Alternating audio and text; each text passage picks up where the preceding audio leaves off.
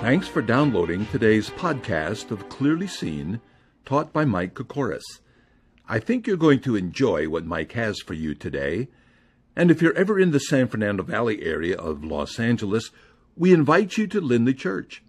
Mike would love to meet you personally and answer any questions you have. Feel free to email your comments and questions to michael@kokoris.com. Now, let's hear from Mike. Probably because I teach the Bible, I get asked periodically about how to understand the Bible. I get questions all the time about a particular passage, but that's not what I'm talking about. I get questions like, how do you study the Bible? How do you understand the Bible? So what I'd like to do is give you some ideas about how you can understand the Bible. Would you like that? Would that interest you?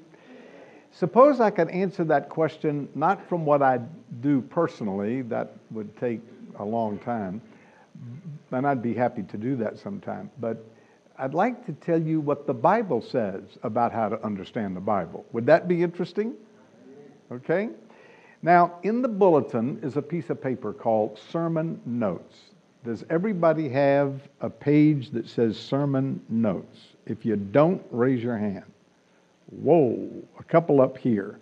Do we have any? All right, the ushers will be, if we got some more left, we'll see.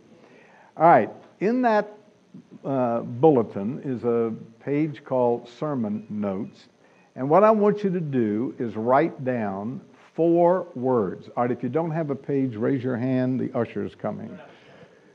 And I don't have a pencil either. Uh-oh. You're going to have to borrow one of those from a neighbor. All right. Is there a pencil in that basket? No, I didn't think so. All right, we got a pen. All right, keep your hand raised. Whole bunch up here. Oh, now I know who reads the bulletin. All right, anybody else? You don't have a... All right. Now, I want you to write on that page 4 words. In order to get out of this service, you must show me the 4 words, and they must be correct. That piece of paper is your ticket out of here. We're going to lock the doors. I'm glad you're laughing. All right. I want you to open your Bible to Psalm 119. Psalm 119. That is the longest chapter in the Bible. It has 176 verses, and I'm not going to preach through all 176. So you should be relieved. But I am going to focus on one. Psalm 119, look at verse 18. Open my eyes that I may see wondrous things from your law. The first word I want you to write down on that piece of paper is pray. And you might jot beside it Psalm 119:18. Pray. The psalmist said, Lord, open my eyes as if he is spiritually unable to see, that I may behold wondrous things out of your law.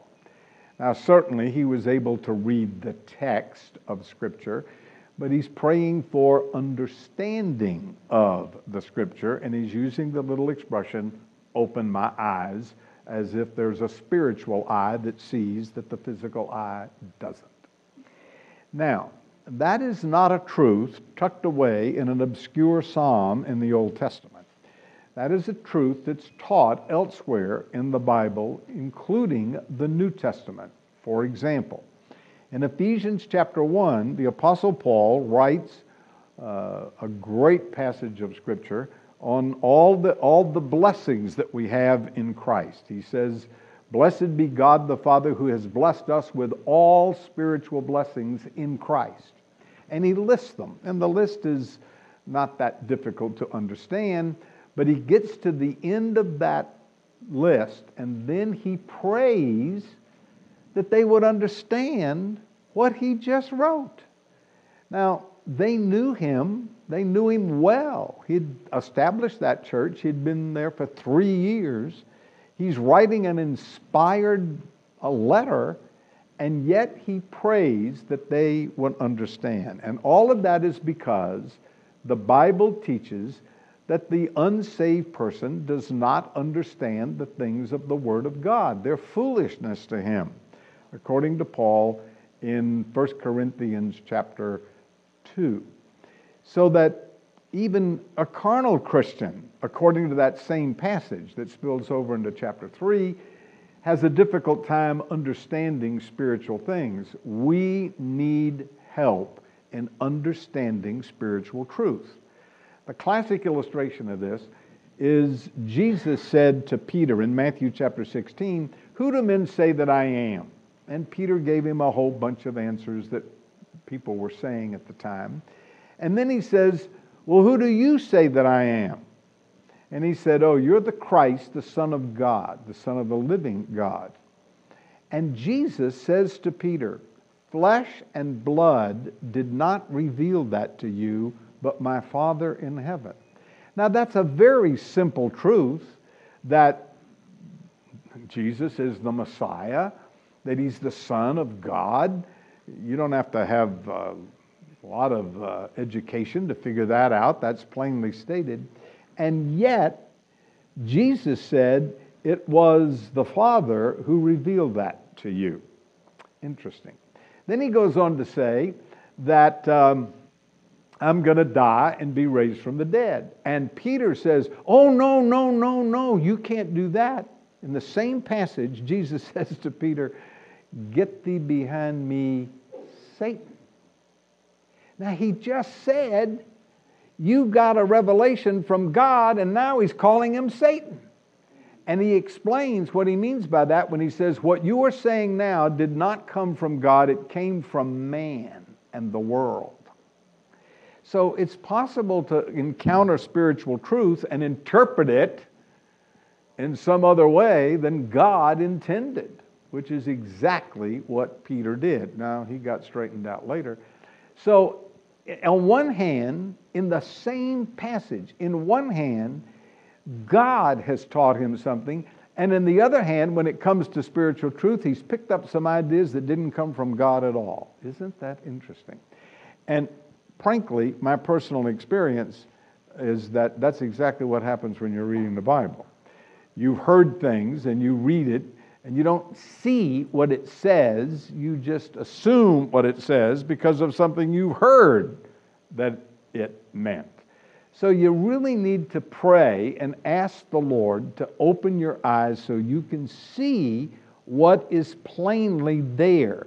Now, he's not going to reveal something to you that's outside the Scripture. I'm not saying that. I am saying that he will open your eyes to see what is plainly written. On several occasions, I've grappled with the passage of Scripture. I've gone to somebody else and said, what does this passage mean? And they pointed out to me that all I needed to do was look at the text. And they pointed out something in the text, and I said, oh, I missed that. So the Holy Spirit is going to direct you as you read the text.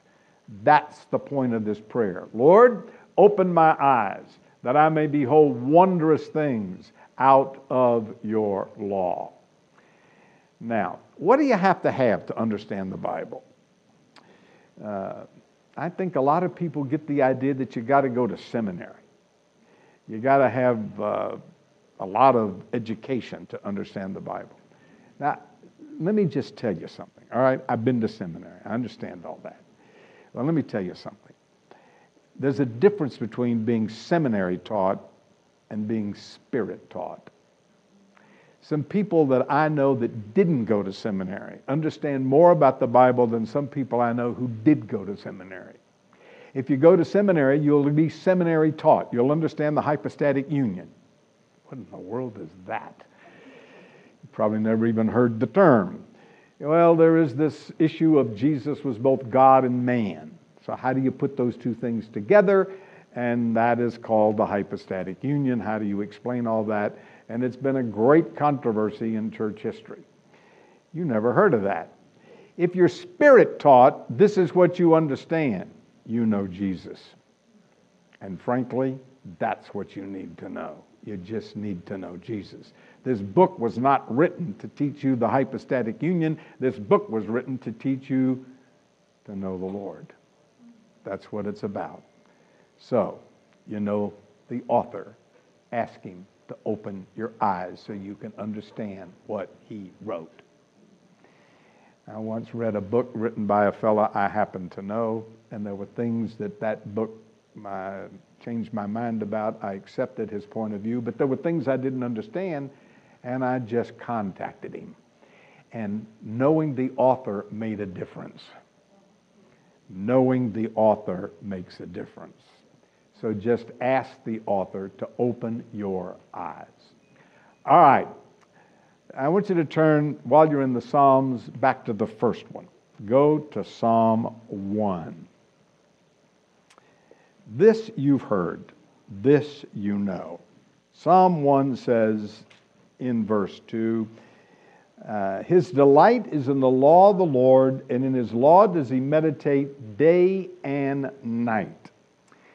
If there is anything the Bible teaches about knowing the Bible, it's the word meditate. So the second word I want you to write down on that piece of paper is meditate. And if you wish, Psalm 1:2. Now there's a problem. When I say the word meditate, what comes to mind? You think of meditation and you automatically think of Eastern meditation, where you sit and look at your navel and say a same word over and over and over, a mantra or something over and over again. That is not what the Bible's talking about.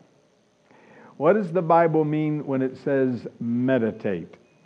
The word meditate, well, is it reading the Bible? No. Is it studying the Bible? No. Now, those two things have their place. But look at the verse. It'll tell you what meditation is. Look at Psalm 1:2. It says, His delight is in the law of the Lord, and in His law does he meditate day and night. Now you have to remember, the Jews started the day at 6 in the morning and night at 6 in the evening. So when they said day and night, they are simply talking about all the waking hours of the day. Now what does that tell you? That it's more than reading, because you can't read all day and all night, meaning before you go to bed. It's not studying. It's not something you do in a desk. It's not something you read in a chair or study at a desk. It's thinking about the Scripture all day long. Now, I think that assumes that you've read it. It assumes that you've given perhaps some study to it, but the basic idea is that you think about it all day long. I've told you this before, but I can't come to this passage without remembering it. When I was in seminary, which was a few days ago, I had a class in which I had to write a commentary on any passage in the Old Testament. And I chose Psalm 1 because it was short and because it didn't have a context. And that passage changed my life. And what changed my life was the word meditate. I have preached on this passage of Scripture, I don't know how many times, hundreds, all over the country when I traveled. I used to constantly go back to this passage. You want to know the Bible? Think about it. Read it and think about it. Now there's more. I'm going to get to that. But you need to think about it. You just need to think about it. Read it and think about it. That's a huge part of the way I understand the Bible. I just get it in my head and walk around and I put these two things together. Matter of fact, I mentioned in the announcements I'm teaching the book of Leviticus, and I really had a struggle with the passage I taught last Wednesday night. And as late as 5:30 Wednesday afternoon, the service started at 7, I'm sitting in the office thinking, Lord, I've thought about this passage. What in the world am I going to say? And I had already decided what to say. I had a whole manuscript. And I tore it up, and I started over, and I just said, I thought about it and thought about it and thought about it and prayed and said, Lord, and all of a sudden I began to, I've been going at this all wrong. And just thinking about it for several days and then sitting down and really concentrating on that passage, it dawned on me how to present the passage. I'm telling you, just read it and think about it. Lord, what are you trying to tell me? Read the context. All that's very, well, hold on. We got to go to another passage. Let me go forward in your Bible, not backward, to Nehemiah. That's just a few books toward the front. And go to chapter 8. Let me tell you how to meditate. This is what you need to meditate on. Now, let me explain that the children of Israel were taken to Babylon in captivity. And they were there for 70 years, and the Lord let them come back under Zerubbabel, Ezra, and Nehemiah. So we're in that period of Israel's history where they are back in the land. And in Nehemiah, they have discovered the Scripture. So the people are listening to the Scripture being read. And it says that all the priests, in verse 7, helped the people to understand the law, and the people stood. And by the way, it was all day. And verse 8 says, so they, that is the priest, read distinctly from the book in the law of God, and they gave the sense and helped them to understand the reading. Now, what I'm talking about is how to understand the Bible. Well, this verse tells you how to understand the Bible. First of all, you have to read it distinctly. Now, what does that mean? Well, there's several possible interpretations of it. The one I think is accurate is they translated it. As a matter of fact, later in the book, in chapter 13, verse 24, it says they didn't all understand Hebrew. Well, the Bible, the law, the Torah, was written in Hebrew. Well, they'd been in Babylon for 70 years. They were speaking what? Aramaic? Babylonian? So they're back in the land, and they found a copy of the Torah, the law, and they're reading it to them, and they didn't understand it. Be like me speaking to you in German. So I would have to translate. Very interesting.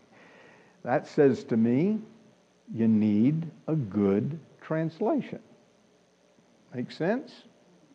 The Old Testament is written in Hebrew. The New Testament is written in Greek. And what they did is they translated. So we speak English. We need a good translation. Now, I just happen to have an opinion about that. Do you know which translation I recommend? If you don't get out until you learn this. I prefer the New King James Version. And if you would like to know why, there's an article I've written about that on the website, the Disciples Bible Institute. It's short. There are two reasons I prefer that over any other modern translation, and I lay all that out in that article. I'm going to spare you that this morning. I am just telling you, you need a good translation if you're going to seriously study the Bible. Now, frankly, you could take any translation and come up with a lot of good stuff. But if you're going to get meticulous and look carefully at what the text says, you need a good translation, and not all translations are good translations, and everybody agrees with that, by the way. They can't do otherwise because they all sometimes differ with each other. At any rate, you need a good translation. All right, look at verse 8 again. and they gave the sense. Now that's interesting. The idea is they gave the insight. Now, how did they do that? What did they say to give them understanding that gave them insight into the Torah? Well, let me suggest that this was written about 445 BC. The Torah was written around 1400 BC. So there's roughly 1,000-year gap between when it was written and when they were hearing it. So here they are, 1,000 years later, listening to the Torah with Babylonian ears. So what needed to be done was to explain what? Well, there's a whole bunch of things that need to be explained. Like, there's some language involved. They, as I mentioned a minute ago, were speaking in Hebrew. The Torah was written in Hebrew, and they were listening to it in perhaps Aramaic. There was also some history involved. Maybe there were things historically going on 1,000 years ago that they needed to understand. And I'm going to suggest that the Torah is a piece of written literature and that they needed to understand maybe some of the literature. Now, did you write on that paper? Meditation? These are subpoints. So write language. That's a subpoint under meditation. You need to understand the language. Now, what do you need to do that? A good translation.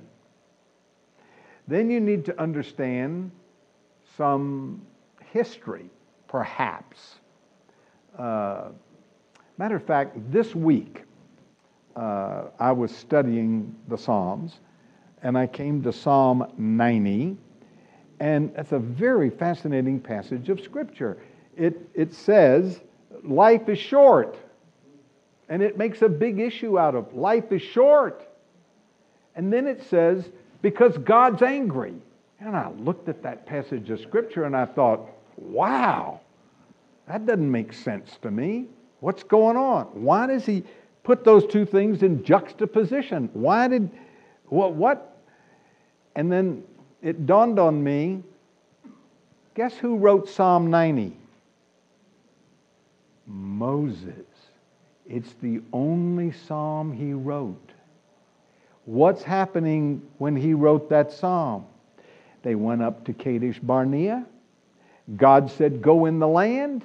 And they said, no, we won't do the will of God. And God said, all right, you're going to die in the wilderness. And for the next 38 years, they wandered around in the wilderness, and there were 2 million of them, and he wouldn't let that generation go into the land and experience his blessing. So I can just imagine Moses is sitting in his tent, and every morning they come by and say, there are more bodies.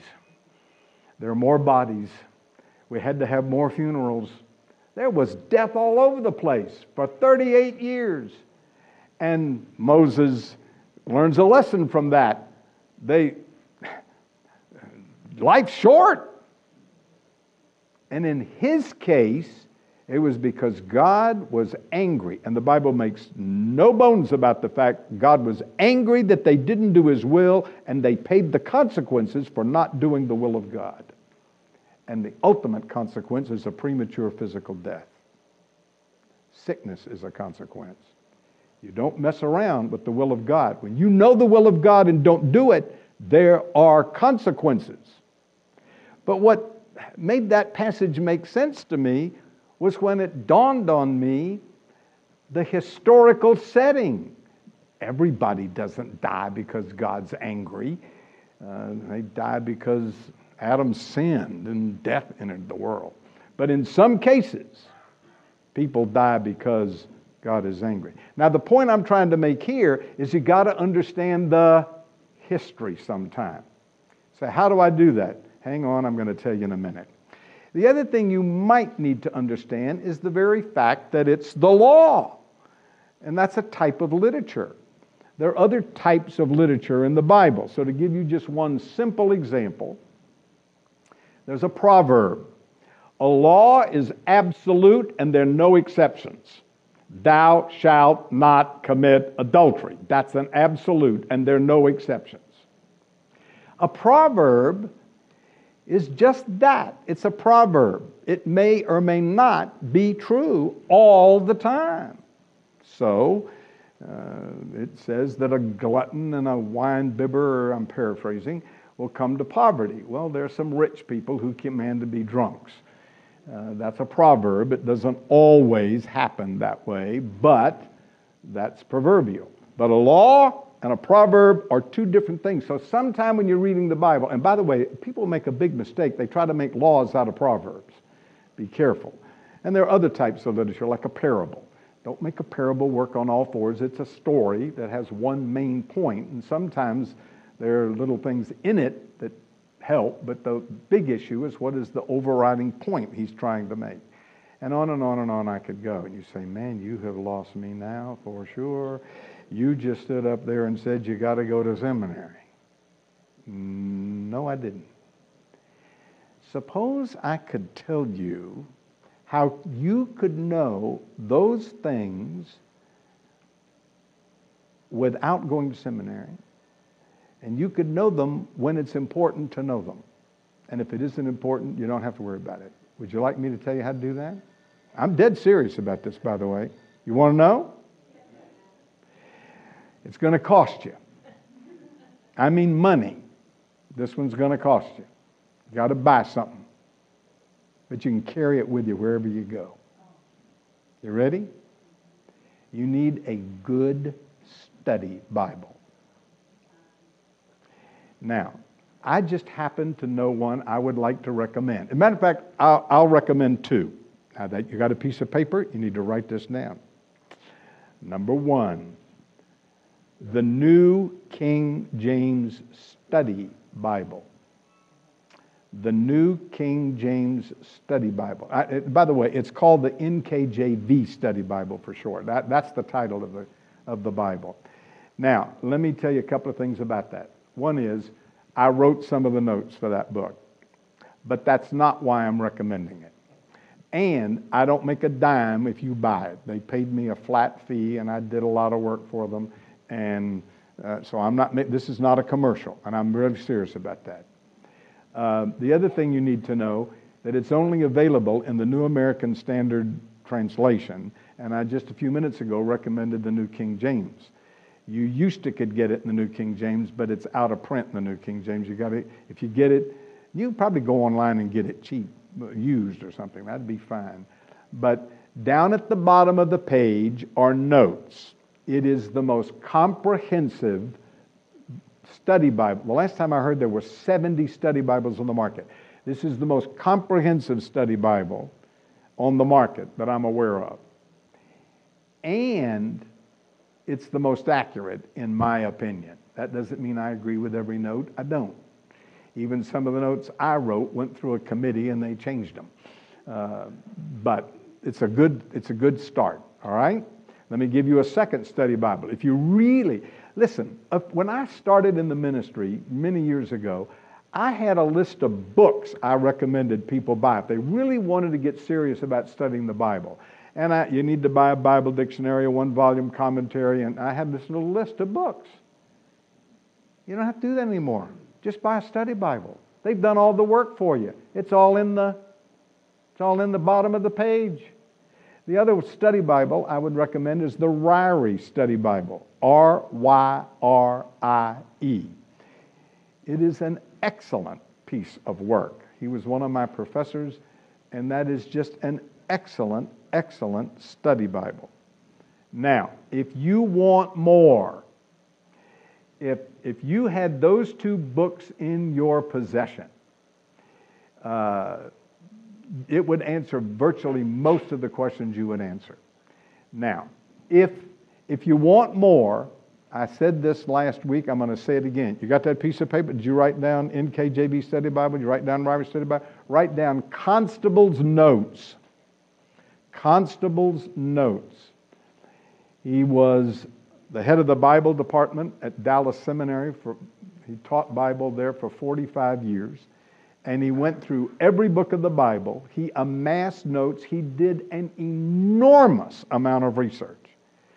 As a matter of fact, at one point I had 3,000 books in my library, and I sold most of them off. I have about 1,000 left, but they are some of the best books you can buy to help you understand the Bible. And I used to think, I need an assistant. There's some things that's just spade work. Like, does the type of literature make any difference here? And what is the Greek or Hebrew word here? Or, that kind of stuff. Are there two interpretations to this verse? What are they? And I used to think if I just had an assistant, I could tell him to go through my library and figure all that out, and then I'd figure out which one I liked and how to preach it. And then I found him. It's my classmate, Tom Constable. He did it all. And it's incredible stuff. I mean, that man has read everything and put it all together in these notes. And if there are 2 or 3 interpretations, he'll tell you what they are, and he'll tell you which one he thinks is right. So if you want to dig a little deeper, just get on your computer, go to Constable's Notes at the Plano Bible Chapel. That's the church he pastored. And it's free. So, if you just bought one study Bible and got on the internet and read Constable's Notes, that's the name of it,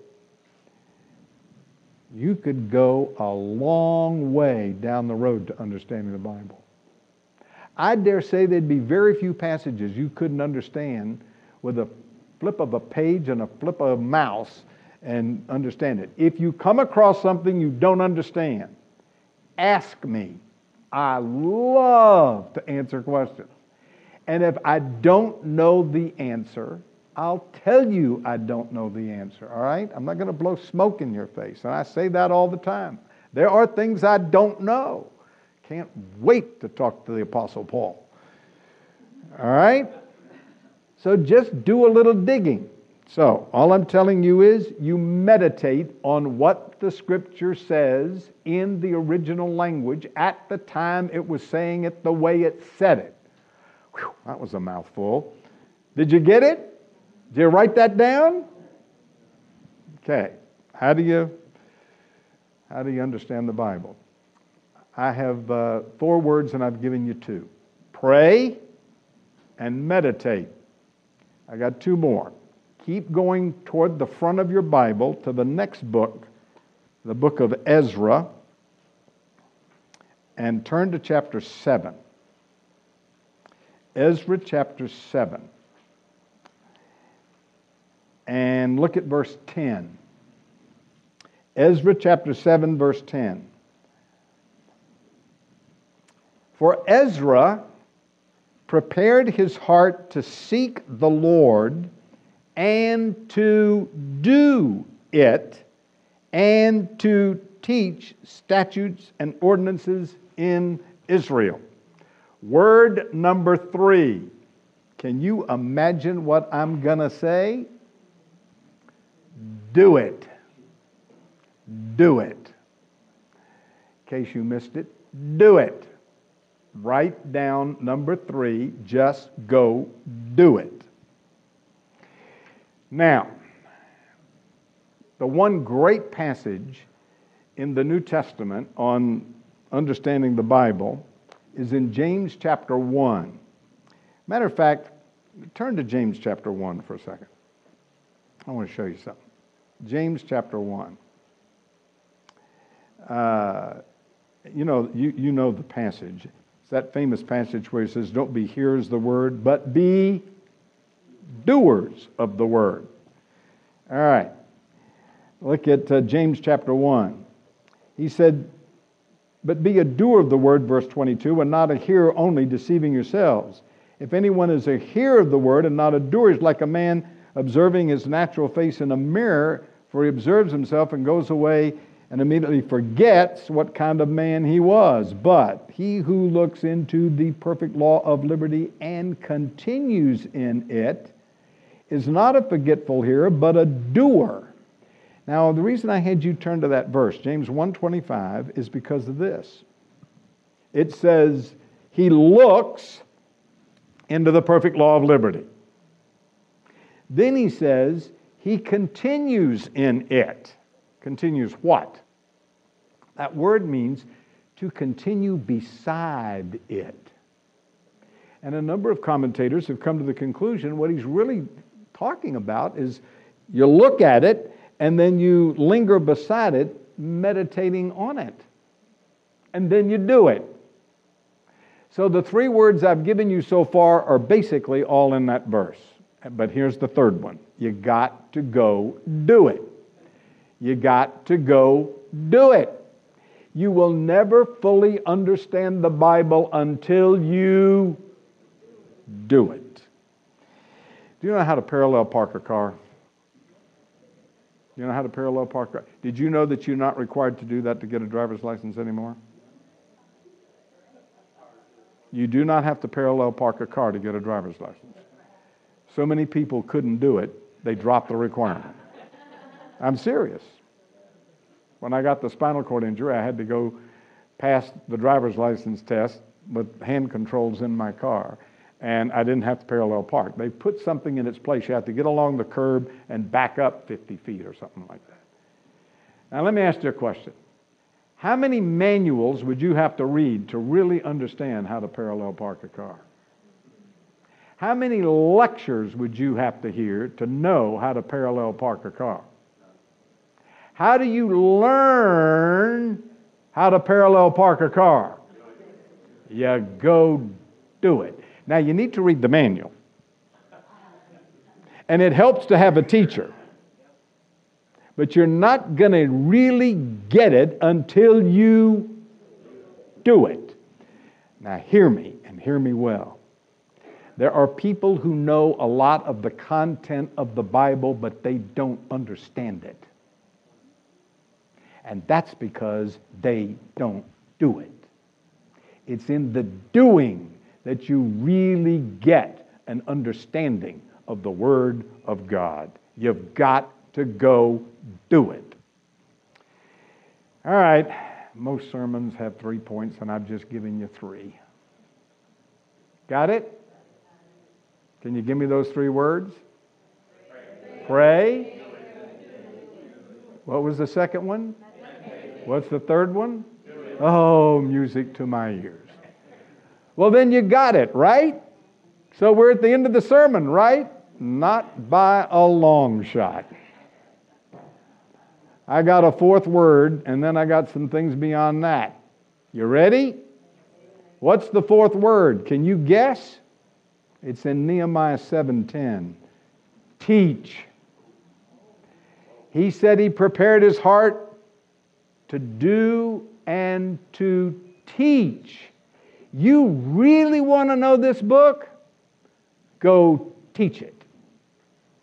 Now, I don't know how many times I have studied a passage by the hour, and I've done all those things I told you to do and more. Then I taught it. And somebody that didn't go past high school came up and asked me a question, and I thought, good night, how did I miss that? It's when you teach it that it really sticks. You want to learn? You teach. Now, in Deuteronomy chapter 6, God says, these words shall be in your heart, and you shall teach them diligently to your children all day long. When you get up in the morning, when you walk around, when you go to bed at night. So every parent is a teacher. You say, well, I don't have kids, or my kids are grown and gone. Then what do? You teach somebody else. Let me give you the verse that applies to you if you don't have kids. Joshua 1:8. He says, I want you to meditate in this book that you may observe to do. But he says in that verse, this book of the law shall not depart out of your, you know what the next word is? Mouth. I would expect him to say, this book of the law shall not depart out of your mind. But it isn't. This book of the law shall not depart out of your mouth. Talk about it. Talk about it. Talk about it. That's why it is so important that you go to the app class. And that was a commercial. And I'm dead serious. One of the finest things we've done around here is get a little class. After the service, we'll go eat, then go to that class and sit around and talk about your experience with spiritual truth. There is no finer way to learn spiritual truth. Amen, amen, and amen. All right. Did you get all 4 words? You have a ticket out of here. 4 words are pray, meditate, do, and teach / talk. All right? I'm not done yet. I have 2 things to say, and then I'm done. Number 1, what's really critical is your attitude. That's hinted at, not said in these verses. He said his heart, he prepared his heart. That was in the verses we looked at. You got to have the right attitude. If you come to this book with the wrong attitude, you're never going to learn it. You're never going to learn it. So, by the way, that's true of anything, isn't it? Attitude is everything. Now, let me give it to you from one of the most brilliant scholars I ever had the chance and the good fortune to sit in his class. Dr. Bruce Waltke is a Hebrew scholar. He's recognized now as one of the foremost evangelical Hebrew scholars in the country. He has 2 doctorates, one in Greek from Dallas, one in Hebrew from Harvard.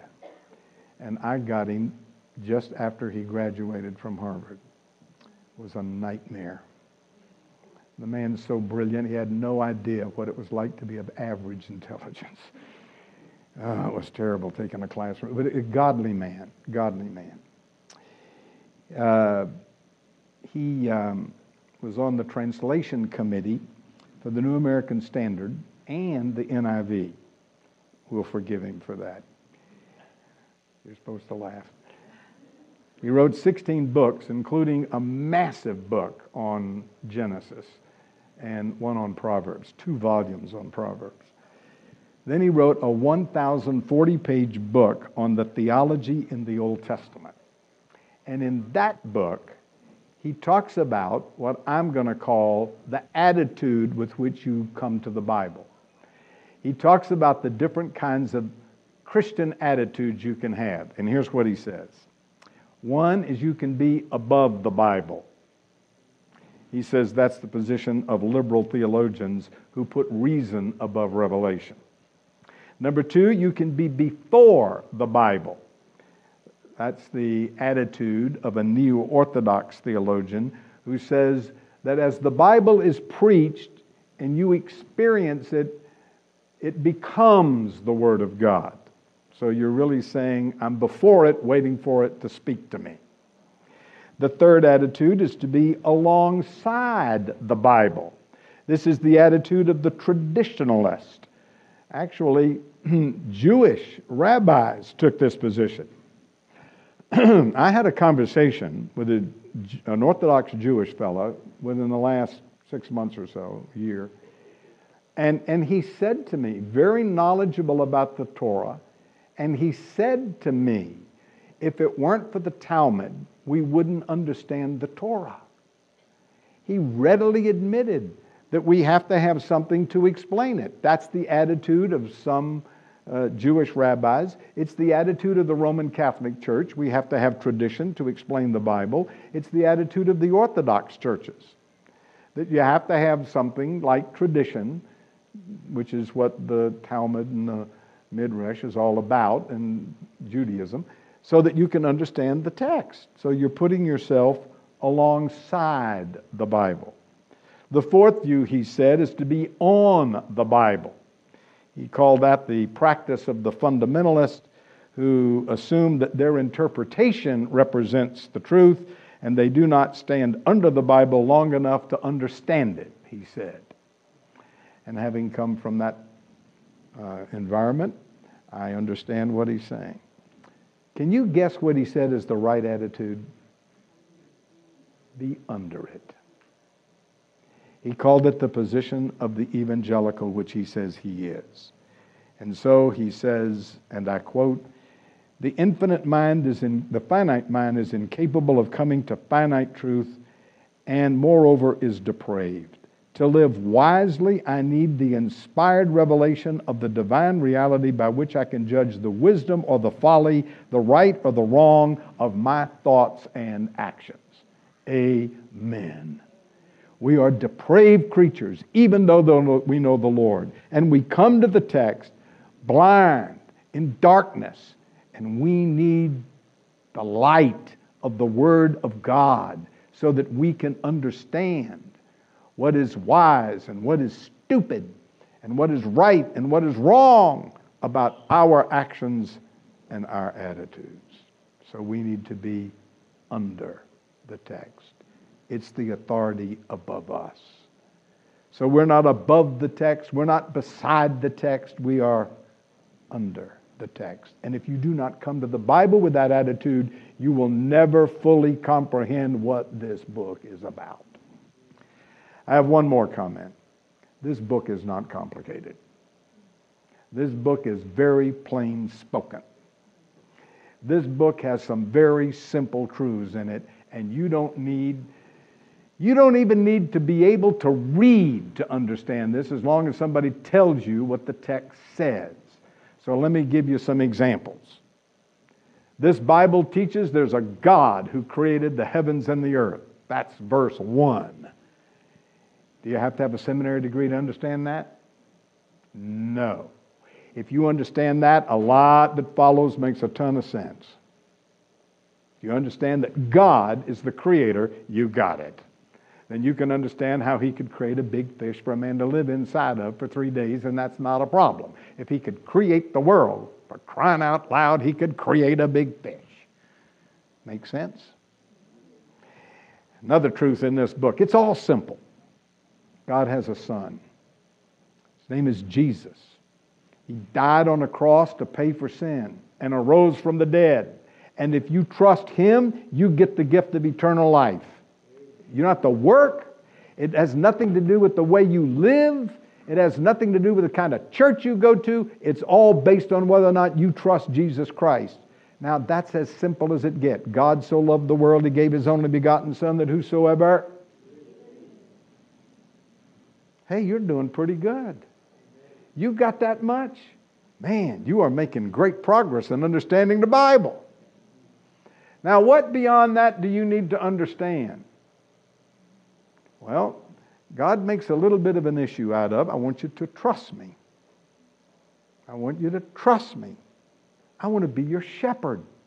I want to meet your needs. Do you hear that?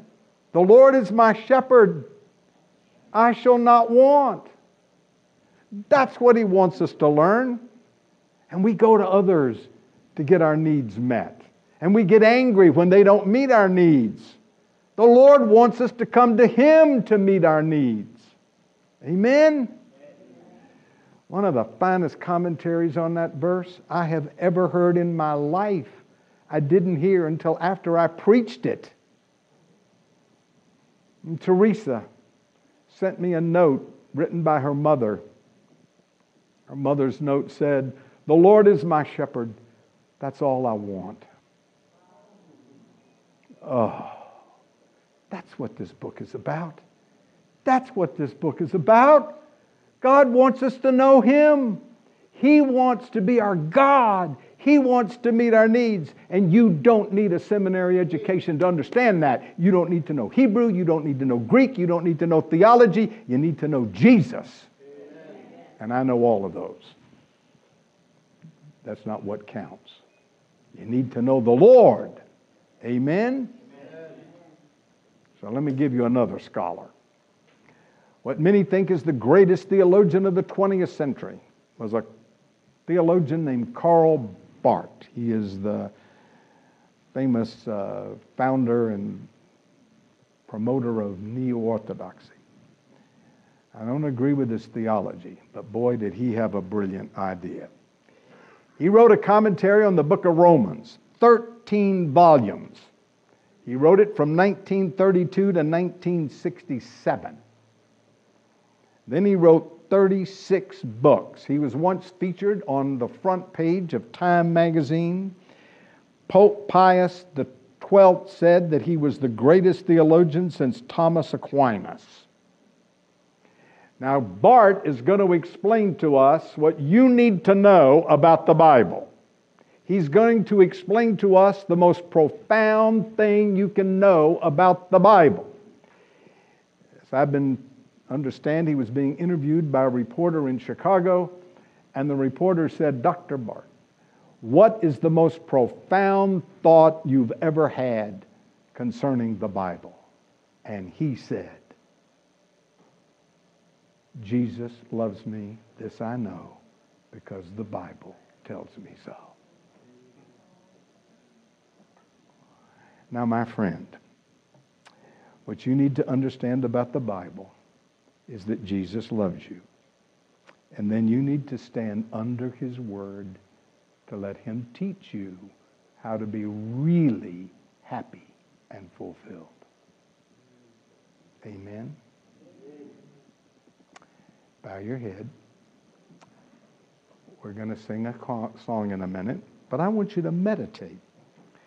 Before I pray, I want you to think. How are you going to, what are you going to do with what I've said today? Have you been consistently poring over the Scripture, thinking about it? Is there a time when you can read it? Maybe the decision you need to make is I'll go buy a study Bible. Or when I have a question, I'll go look at Constable's notes. But before we sing, just take a minute. Father, thank you for your word. Thank you for the Holy Spirit that guides us into all truth. And Lord, forgive us for not paying more attention to it, depending on you to obey it and really manifesting it to others. So Lord, speak to us today. In Jesus' name.